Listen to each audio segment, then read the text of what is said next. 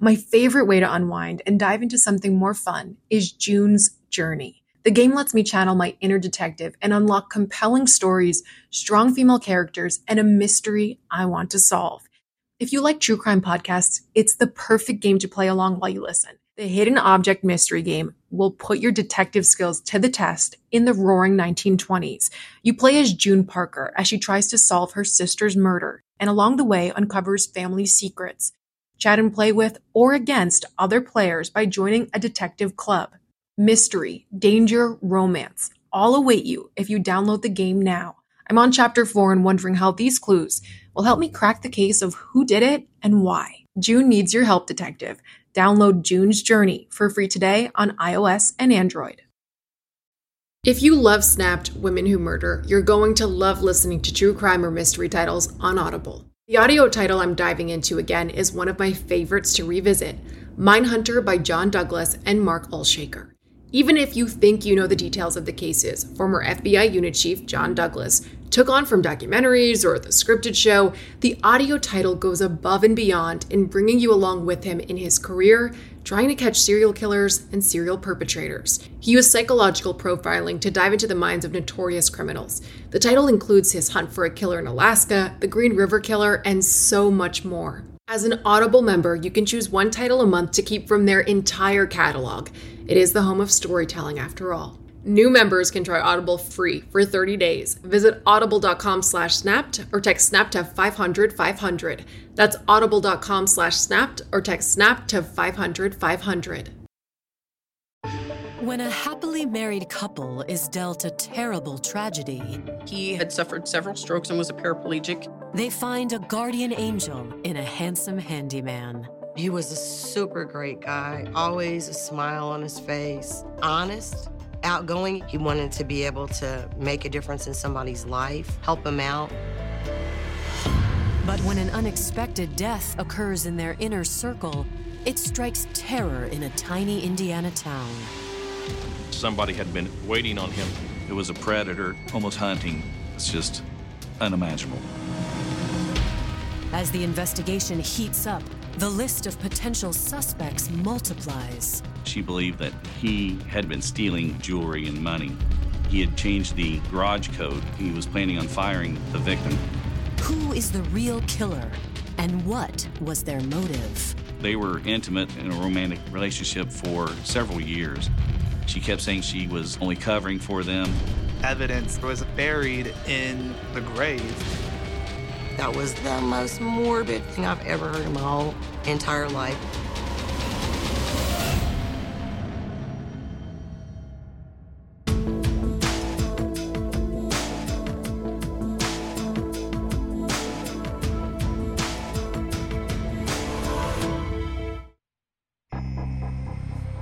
October 25th, 2014. It's just before 5 p.m. in Kokomo, Indiana, when a frantic call comes into the Howard County call center. Dispatch received a 911 call that a man discovered his caretaker face down inside the master bedroom. Tommy Hammock was the homeowner. Tommy was a paraplegic, utilized a wheelchair. Tommy identifies the victim as one of his employees, 45-year-old Corey Story. Tommy tells the 911 operator that Corey is lying unresponsive on his bedroom floor. Patrol officers and paramedics are immediately dispatched to the scene. When the officers arrived, he was laying face down on the floor. They noticed blood on his back. They discovered that he had suffered 2 gunshot wounds.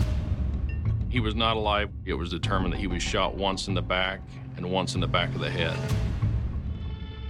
The officers obviously spoke with Tommy in length to find out his story. How did he find him? What time did he get home? The basic investigative information that you get when you arrive on scene.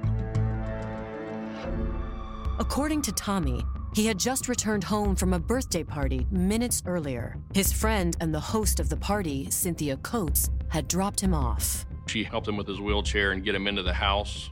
And then upon getting him into the house, she left. She pulls away, and that's when he discovers Corey's body. Who could have committed such a violent act? At the very beginning, everyone's a suspect.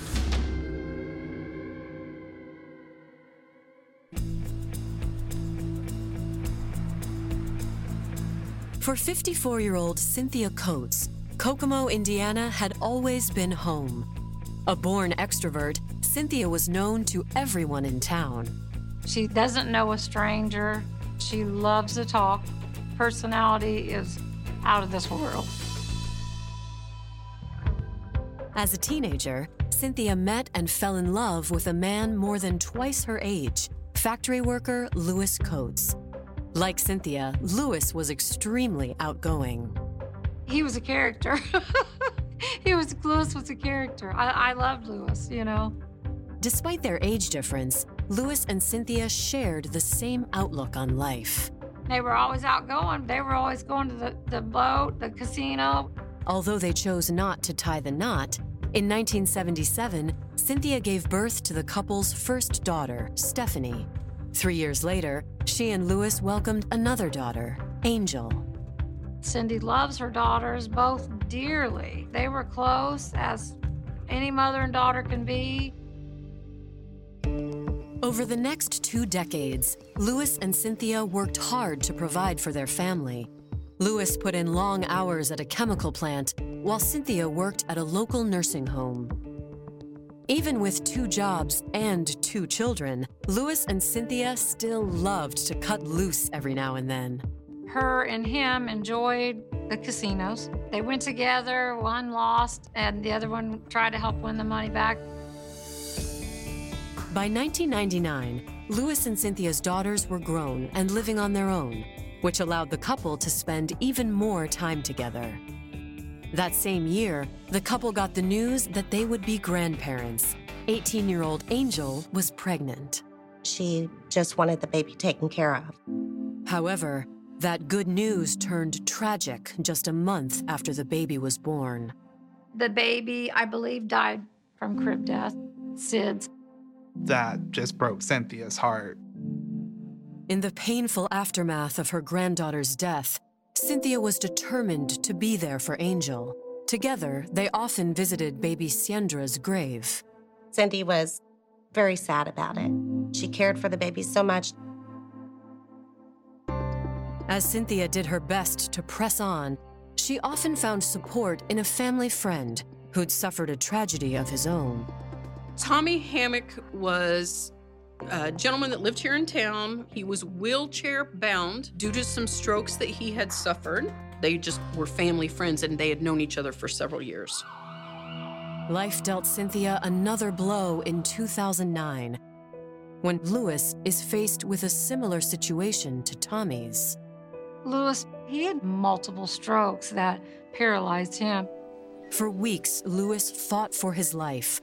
Cynthia never left his bedside. As Louis began to recover, he and Cynthia decided to do something they once swore they'd never do. That's when they made the decision. They got married in the hospital.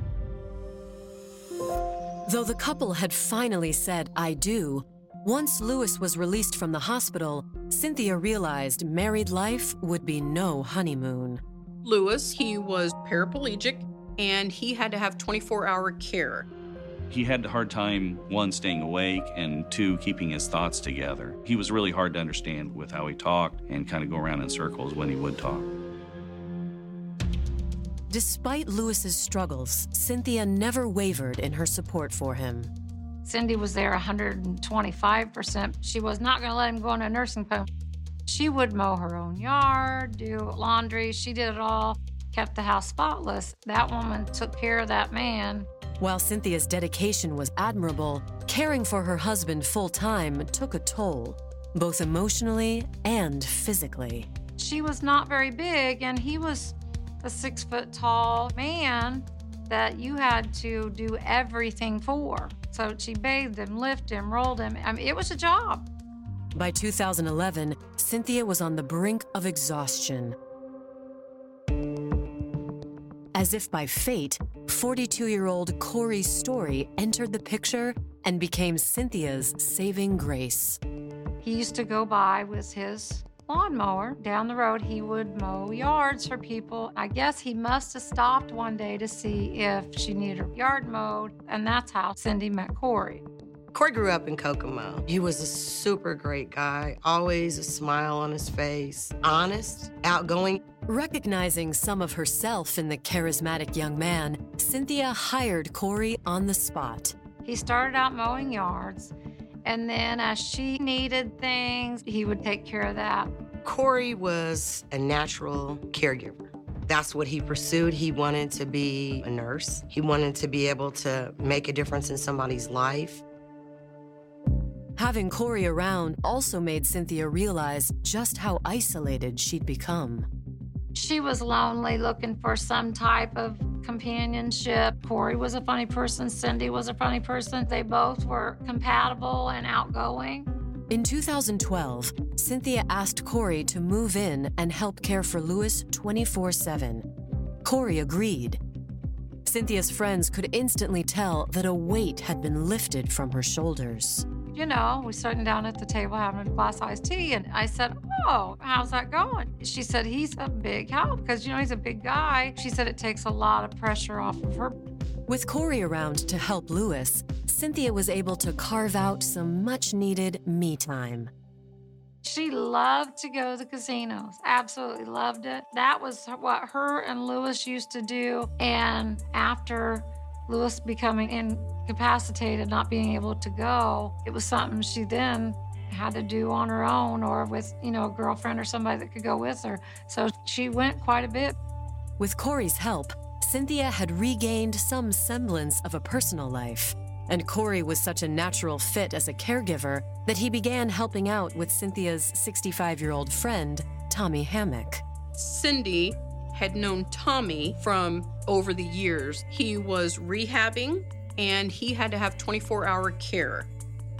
Almost every day at 4 o'clock, Corey would help Tommy Hammock for a few hours. Corey assisted Tommy with day-to-day activities and chores. But all of that changed on the afternoon of October 25th, 2014, when Tommy Hammock called 911 to report finding Corey face down in a pool of blood. At the crime scene, we found 2 shell casings. One was towards the back of the room. The second gun shell had been located right next to his body. All options were open when I first saw the crime scene because it was so odd. Coming up, is the sole witness also the prime suspect? Tommy Hammock had 2 .380 caliber guns. It was our belief that Tommy could possibly be a suspect at that point.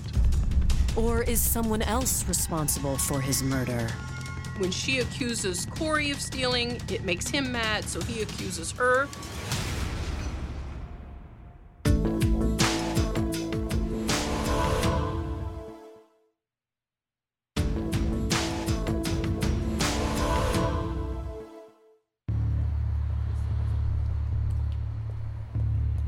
By the fall of 2014, 54-year-old Kokomo, Indiana native Cynthia Coates had endured her fair share of personal tragedies, from the sudden death of her grandchild to her husband Lewis's debilitating stroke. Now, Lewis's live-in caregiver, Corey Story, has been found shot to death inside the home of one of his patients, Cynthia's close friend, Tommy Hammock. The victim was lying on the floor with his head towards the door. There was not a lot of blood. He had been shot in the head just behind the right ear. He had also been shot in the back as well. The house was not in disarray. It was very clean. Other than Mr. Story's body lying there, everything else appeared to be normal, with the exception of 2 spent shell casings that we located on the bedroom floor. Nothing really seemed to be disturbed. Nothing was burglarized. And there were no items missing from the house. It didn't appear to be a break-in. They're usually going to take the items they want, ransack the house, and be gone. They want to get in, get what they want to get, and get out before the homeowner's there. The evidence just didn't support a robbery. Yet, the evidence does raise another question. Had Corey been the target of a planned attack? There was really nothing to show that there might have been a struggle. It appeared to me initially that somebody had been in the residence waiting on him to arrive for work that day. Whoever killed Corey knew how to get into the house, and I think also knew what room they needed to go to wait for Corey. They waited for Corey to show up. And the way the scene was processed, he was shot in the back first, and then he was shot in the head. Judging by the crime scene, the first shot came from a distance. It wasn't enough to kill him right away, and so then it appeared though the suspect then went up to him and then shot him in the head. Corey's wallet is located on his body. However, there are two things that police can't locate. They did note a couple of missing items from Corey's person. He was missing his cell phone. Corey's car was parked in the driveway. We knew for sure we were missing his car keys.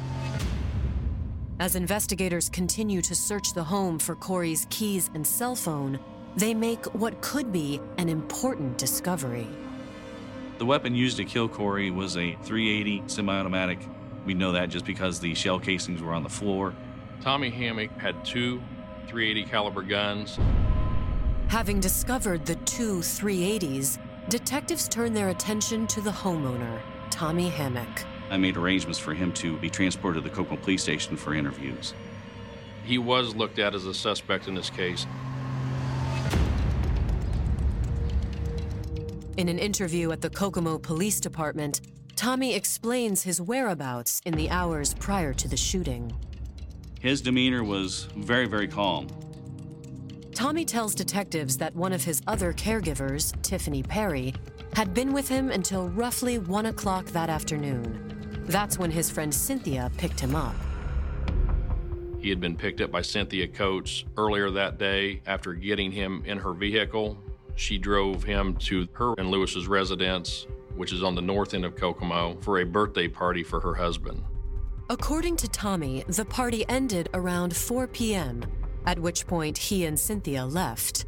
Cynthia Coates took Mr. Hammock home after the party. Mr. Story's car was sitting in the driveway.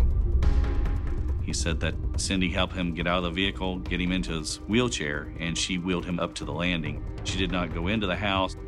Tommy says Corey's shift was scheduled to start at 4 p.m. that day, so he wasn't surprised to see Corey's car in the driveway. But he was surprised to see the garage door open. Garage door's up, and Tommy immediately thinks that's odd because he had just had his garage code changed. Corey did not even have the code to the garage door. Mr. Hammock wheeled himself into the residence. That's when he found Mr. Story lying dead. Tommy adds there was a reason Corey didn't have the code to the garage. Earlier in the day, he had changed the garage code. He was planning on firing the victim, Corey Story, and not having him work for him as a caregiver anymore.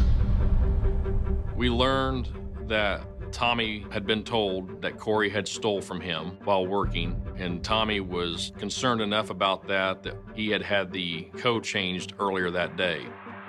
According to Tommy, he had learned of the alleged theft from his primary caregiver, Tiffany. Tiffany had spoken with Mr. Hammock and telling him that she believed that Corey had been stealing jewelry and money from Mr. Hammock. Investigators asked Tommy point blank, had this alleged theft prompted him to confront Corey at gunpoint? According to Tommy, the answer is no. After interviewing him, he had provided us with an account of what he had done that day, and we began talking to other people and corroborated all of what he said. If Tommy Hammock hadn't pulled the trigger, then who did? Tommy tells police that when his caretaker Tiffany accused Corey of stealing from him, Corey immediately fired back with a similar accusation. Corey was telling Mr. Hammock that Tiffany was stealing from him. When she accuses Corey of stealing, he accuses her. They both were just trying to point the finger at each other. It was a tit-for-tat situation. Is it possible the rift prompted Tiffany to grab one of the guns in the house to shoot Corey? Tiffany did come on the radar because we had a lot of accusations between Tommy, Corey, and Tiffany. Everybody wanted to blame somebody else. When Corey's autopsy report comes back, The results seem to confirm that Tommy is not the shooter. It appeared as though the shot into his back was pretty much straight on. Due to the angle of the shot, with Mr. Hammock being wheelchair bound, it did not appear as though he would be able to fire that shot from sitting in a wheelchair from the corner and then get past the victim and get into the living room and then call the police.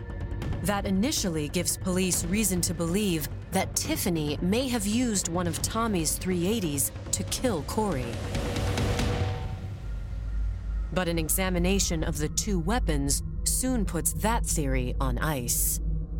We knew that Tommy owned two handguns. They were both .38 caliber. We located both of those and neither one were able to be fired. They were not in working order. Though police have ruled out Tommy's handguns as potential murder weapons, Tiffany is still at the top of the suspect list. We knew Tiffany handed Tommy off to Cynthia to take him to the birthday party, and we knew that Corey was to come on duty at 4 o'clock. Coming up, detectives uncover a relationship gone sideways. She started with the text messages threatening, tearing his clothes up, just being crazy. She comes screeching around the corner, gets out of the car wearing no shoes.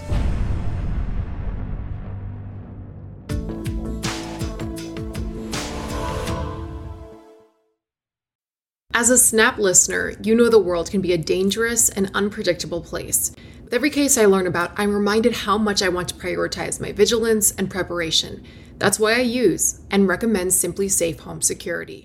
My cameras have alerted me about trespassers and even given me a sense of security knowing my home is safe even when I'm not there. Simply Safe offers protection for the whole house, with advanced sensors that not only detect break-ins, but fires, floods, and other threats to your home and getting you the help you need for each scenario. The indoor security cameras offer privacy shutters to ensure physical privacy when you want it. Plus, you can try Simply Safe for 60 days risk-free. If you don't love it, return your system for a full refund. Simply Safe has given me and many of my listeners real peace of mind. I want you to have it too. Get 20% off any new Simply Safe system when you sign up for Fast Protect monitoring. Just visit simplysafe.com/snapped. That's simplysafe.com/snapped. There's no safe like Simply Safe.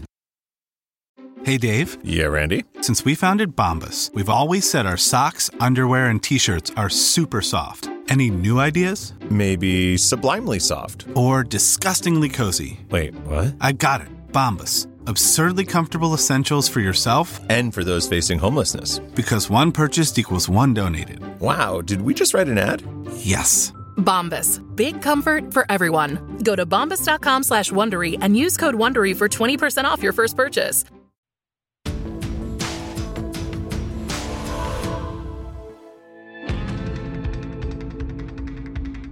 October 25th, 2014. Local caregiver Corey Story has been found shot to death inside the home of his client, Tommy Hammock. According to Tommy, Corey and his other caregiver, Tiffany, had accused each other of stealing. We don't know what their history is with each other, but we know they both pointed the finger at each other when accusations were being made that they were both stealing from Tommy. The garage door was left open, which was weird and out of place. It was not left open whenever they left. According to Mr. Hammock, Tiffany was only one of 3 total people that knew the new garage code. Investigators immediately shift their focus to Tiffany. In a case like this, you look at everybody that is involved in that house with the homeowner. We knew Tiffany had been with him all morning and cared for him. According to Tiffany, around 1 p.m. on the afternoon of the murder, she helped Tommy's longtime friend, 54-year-old Cynthia Coates, load Tommy into Cynthia's car. She shut the garage door, and they pulled away at the same time. Cynthia pulled away with Tommy, and Tiffany pulled away. Tiffany claims she never came back to Tommy's house and never crossed paths with Corey. Tiffany went home, said she left her cell phone in the house. She went out and started mowing her lawn and had no idea anything had happened until she came in later and saw on her telephone that somebody was calling saying something's going on at Tommy's house. As for the dueling theft allegations, Tiffany admits she believed Corey had been stealing from Tommy. Nonetheless, she insists the accusation was legitimate and in no way personal. In fact, Tiffany tells detectives she'd never even met Corey face to face. I think they had spoken over the phone maybe, but to my knowledge, they had never really met because of the shifts that they worked is why they never really ran into each other. Tiffany also says she has several neighbors who can vouch that she was mowing her yard at the time the murder allegedly occurred. We looked at her pretty hard. We looked at her phone records. Phone records did not show any suspicious activity during the time that the crime had occurred. She had an alibi. We determined that she was not involved in the crime. With Tiffany cleared of any wrongdoing, investigators reach out to Corey's loved ones, starting with Corey's lifelong friend, Candice Scott Moore. Candice tells police that Corey was adored by nearly everyone who knew him. I met Corey as a child. We became friends, and Corey was the nicest person in the world. Corey was a protector. I've always thought of Corey as my guardian. In fact, Candice tells police that there was only one person with whom Corey wasn't on good terms, and it wasn't Tiffany Perry. It was Cynthia Coates. The detective asked me what the relationship was between Corey and Cynthia, and I told him how volatile it was and that Corey was scared of her. Candice explains that it hadn't always been that way. When Corey first moved in as Lewis's caregiver, things went smoothly. So smoothly that months after moving in, he and Cynthia began having an affair. Cynthia and Corey had gotten together. They were intimate in a romantic relationship for several years. You know, obviously, she was lonely and she had feelings. Corey liked her because she paid him attention. She kind of catered to him. However, according to Candice, as time went on, the relationship became a source of angst for Corey. Corey struggled with the fact that she was married. He didn't like it. Corey wasn't a super religious person, but he did have beliefs, and he did have things that his family had taught him growing up, that was something that he wasn't supposed to do, that wasn't right. Candice says 2 weeks before he was killed, Corey decided to break things off with Cynthia. Corey just wasn't feeling it. He just thought it was a level of disrespect that he shouldn't be crossing. Corey moved out. He felt as though he needed to get out of that situation the best he could, and it was then that he moved into his friend's house. Cynthia went crazy when Corey told her he didn't want to be with her anymore. She started with the text messages threatening him, tearing his clothes up, just being crazy. According to Candice, over the next few days, Corey continued caring for Lewis and truly believed Cynthia would eventually calm down. Instead, her rage only got worse. In fact, Cynthia was so filled with jealousy, she even accused Corey and Candice of sleeping with each other. She assumed that the relationship that Corey and I had was more than just a friendship. She couldn't believe, after everything that she claimed that she had done for Corey, that he was going to leave her. Candice tells detectives that over the next several days, Cynthia continued sending Corey threatening text messages, each one more menacing than the last. I'm gonna kill you. She said that so many times. She threatened his life more times than I can even count. At first, I don't think he was scared. And then as it continued and the level of craziness went to the highest level, he was scared of her. He told me he was scared. According to Candy, Corey said that if anything happened to him, that Cynthia would definitely be the suspect, that she's crazy enough to kill him. In spite of Candice's allegations, investigators are skeptical that Cynthia is in fact Corey's killer.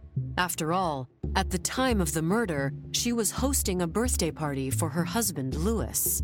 We know she planned a birthday party. She went to pick Tommy up at his residence. She brought Tommy back to her house where they celebrated Lewis's birthday party. She had an alibi. Even so, investigators believe Cynthia's allegedly threatening behavior warrants further investigation. At 6:45 p.m., they ask her to come down to the station.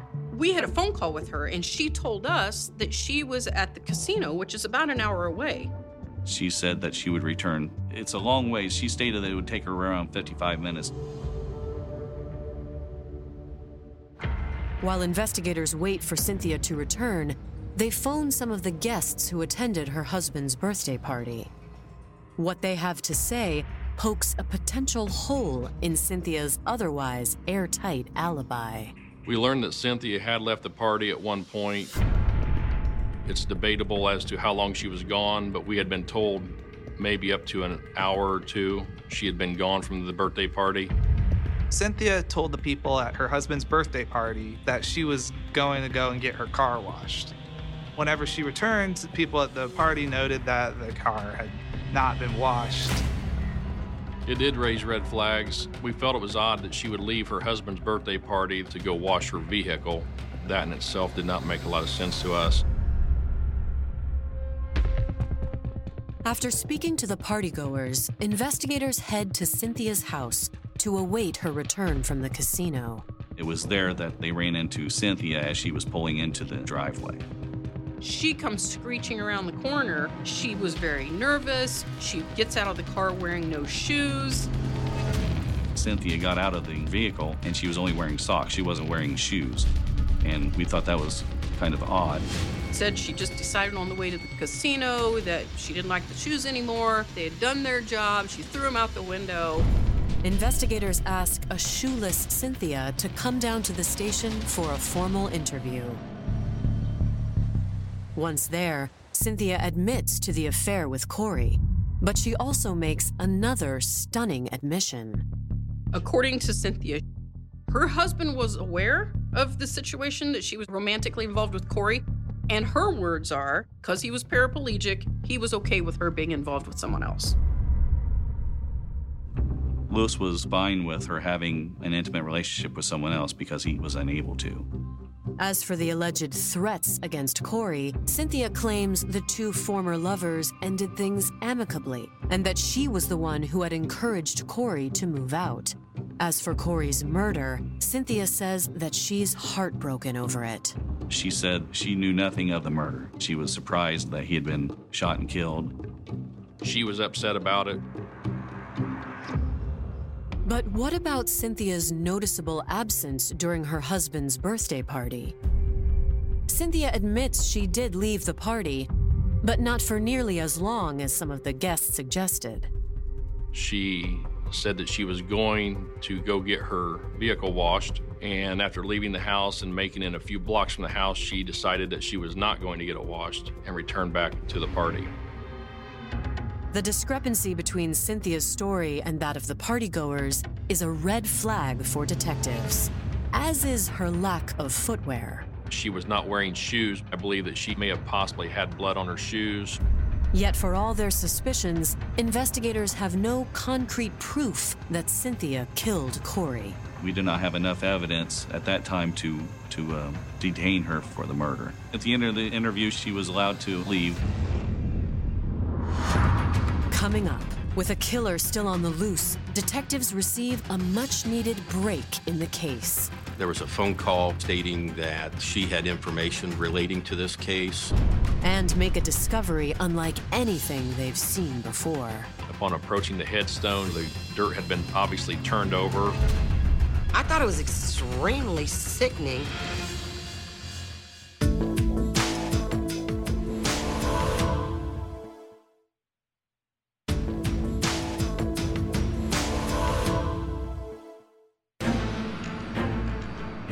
Between a bitter breakup and a sketchy alibi, Cynthia Coates has become the prime suspect in the murder of her former lover, Corey Story. Everything that we did kept referring back to Cynthia as being the main suspect in this case. Despite their suspicions, police are unable to charge Cynthia with any crime. It was hard because there was no witnesses and no real solid physical evidence. Then, on October 28th, just days into their investigation, detectives get a phone call that changes everything. There was a phone call from a person who worked with Angel Benson, the daughter of Mrs. Coates, stating that she had information relating to this case. We had received an anonymous tip that Cynthia's daughter, who worked at a factory in Kokomo, she had confided in a coworker that her mother had shot somebody. Miss Benson took a phone call, came back distraught, made a comment to the effect of, "I think my mom shot someone." This person also had details about the shooting, that he had been shot once in the back and once in the head. The call further cements detectives' suspicions about Cynthia. Though what the caller says next truly catches them off guard. The same phone call revealed that there might be evidence that police could use buried in the grave of Cynthia's grandchild. Upon learning this information, we were able to determine that, in fact, Angel did have a daughter that passed away. It had been several years ago, and she was buried in the cemetery in Kokomo. We went to the cemetery, spoke to cemetery workers, gave them the numbers that we had, the plot numbers, and we were able to determine the exact location, at least by the numbers, where the baby was buried. Mr. Story's keys with a key fob and cell phone were missing, so we were searching for those, obviously searching for a murder weapon. Just to the north of the headstone was a small area where the dirt had been obviously turned over and then replaced back into the hole. What we located were Corey Story's car keys, which we knew were missing from his vehicle or from his person at the scene. We located parts of a cell phone, and we located rubber gloves. At that point, we were confident that these items had been taken from him during or after the murder. It's a critical discovery, albeit an unsettling one. Miss Benson's daughter, I believe, was approximately 1 month old, and her headstone indicates that. And to go take this evidence involving a murder and bury that in that spot causes me great concern. It is disturbing. With this new evidence in hand, investigators bring Cynthia's daughter, 34-year-old Angel Benson, in for an interview. At first, Angel is reluctant to talk. Angel was very distraught over this. As she learned the information that we were learning, she knew things didn't add up. She knew things were pointing to her mother, and it was hard for her. She had a hard time. When we told her that we actually found them at her child's grave, she was very distraught. That really seemed to bother her. At that time, she did admit that her mom told her that she had shot and killed Corey.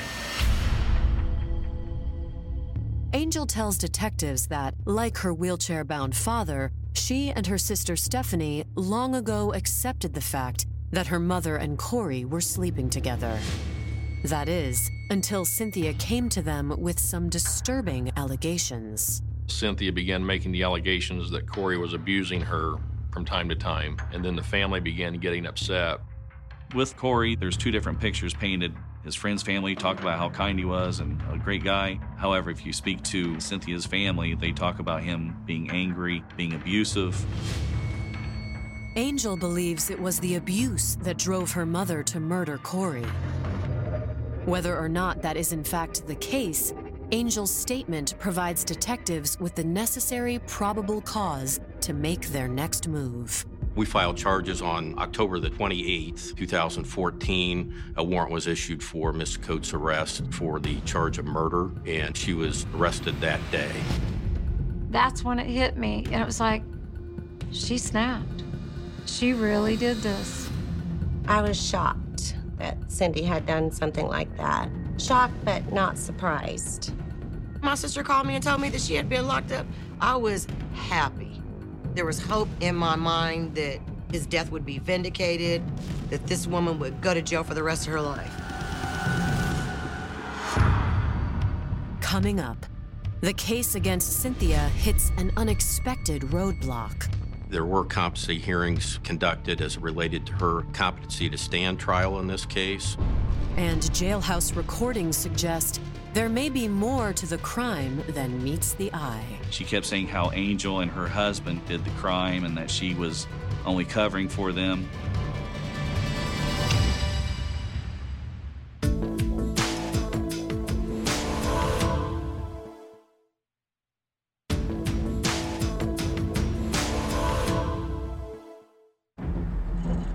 On October 28, 2014, 54-year-old Kokomo, Indiana resident Cynthia Coates has been arrested for the murder of her former lover, Corey Story, who was also the live-in caregiver to Cynthia's paralyzed husband, Lewis.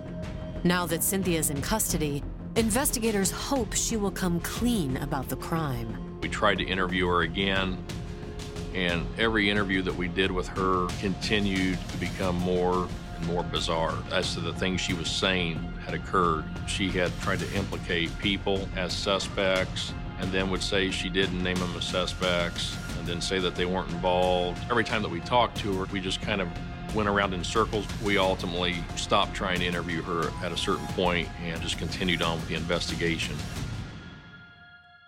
But when they record the phone calls Cynthia makes from jail, investigators discover another possible motivation for Cynthia's cryptic behavior. When she's in the jail, she called her daughter Stephanie. She kept saying how Angel and her husband did the crime and that she was only covering for them. Could there be any truth to Cynthia's allegations, or was this just a smokescreen? Almost 2 years later, in September of 2016, as Cynthia's case inches closer to trial, investigators work to uncover the truth. Angel had an alibi. We knew Angel was at work. Phone calls proved that. Everything we have checked out with her. We had checked her time card as far as when she was at work. We spoke to supervision, as well as we watched video and everything else. I didn't think that Angel had anything to do with it. That you're willing to throw your own daughter, who's been through so much, has lost a child, has always been supportive of you, you throw your own daughter under the bus for a murder that you did? That, to me, is the ultimate narcissistic personality. After piecing together phone records, physical evidence, and the statements from Cynthia's friends and family, investigators believe they have a clear picture of precisely how the crime went down. Corey was supposed to arrive for work at 4 p.m. that day. I believe Cynthia knew that. Cynthia left the birthday party and I believe parked her vehicle somewhere where Corey wouldn't see it. And I think she either had a key or knew the new code to the garage door and then went inside and was waiting for him when he arrived for work. I believe she lay in wait in the bedroom. Miss Coates was hiding maybe in a closet, and he walked in. It would appear maybe he turned and was shot in the back. Then he was shot in the head, which resulted in his death. As far as motive, investigators don't put much weight in Cynthia's claims that Corey had been abusing her. Cynthia did claim to her children that Corey had been abusive to her. However, there were no police reports. There was nothing ever filed, no contact orders. There was nothing ever in the system to show that she had been a victim of any beatings from Corey. I think it was jealousy that finally drove her to kill Corey. She didn't want that relationship to end. She didn't want him seeing anyone else. As the case against Cynthia makes its way towards trial, investigators and prosecutors know it's going to be anything but smooth sailing. We did not locate the weapon, and not having a murder weapon does have the impact on the state's case. You kind of have to ask yourself, like, if this went to a jury trial, what would that look like? How would a prosecutor account for a missing murder weapon? We didn't have a confession from her, even with all this evidence that we had. As far as the case, it wasn't just a slam dunk. Prosecutors expect Cynthia's attorneys to use the missing murder weapon to sow seeds of doubt in the minds of jurors. What they don't expect is for Cynthia's attorneys to claim their client is mentally incapable of standing trial at all, which is precisely what they do. There were competency hearings conducted as related to her ability to stand trial in this case. She was examined by doctors to determine whether she had that capability. I was reasonably sure that she would be deemed incompetent in the early parts of this case. The doctors who examined her determined that she was competent to stand trial. She does suffer from a mental illness, but that mental illness did not rise to a level that would have her deemed incompetent under the laws of the state of Indiana. Cindy was crazy, but she kind of hid her crazy very well, and she was basically functional. Even with Cynthia cleared to stand trial, prosecutors aren't sure a guilty verdict is a done deal. Juries are unpredictable, and the worst possible outcome in this case was for Mrs. Coates to go free, to walk out. And we took that risk off the table by entering into the plea agreement. Cynthia took a plea deal just a couple of days before the jury trial was scheduled. She admitted that she knowingly or intentionally on or about October the 25th, 2014, killed Corey Story on Quail Drive here in Kokomo, Indiana, while acting under the sudden heat, which is voluntary manslaughter. The judge sentenced her to 20 years in prison, followed by 10 years on supervised probation. The plea offers bittersweet closure to Corey's family and friends. I don't think she got enough time. She needs to spend the rest of her life being miserable. She took someone's life. She took someone's friend. She took someone's son. Corey's never coming back. She never wanted to accept the responsibility of her actions. She tried to play it off as being crazy, temporary insanity. She was caught up in all of her emotions. No, you knew exactly what you were doing. I think she's evil. I think it's all about her. She doesn't care what anybody thinks. She's gonna do what she wants to do, and she snapped. Cynthia Coates will be eligible for parole from the Indiana Women's Prison in 2029. She will be 69 years old. For more information on Snapped, go to oxygen.com.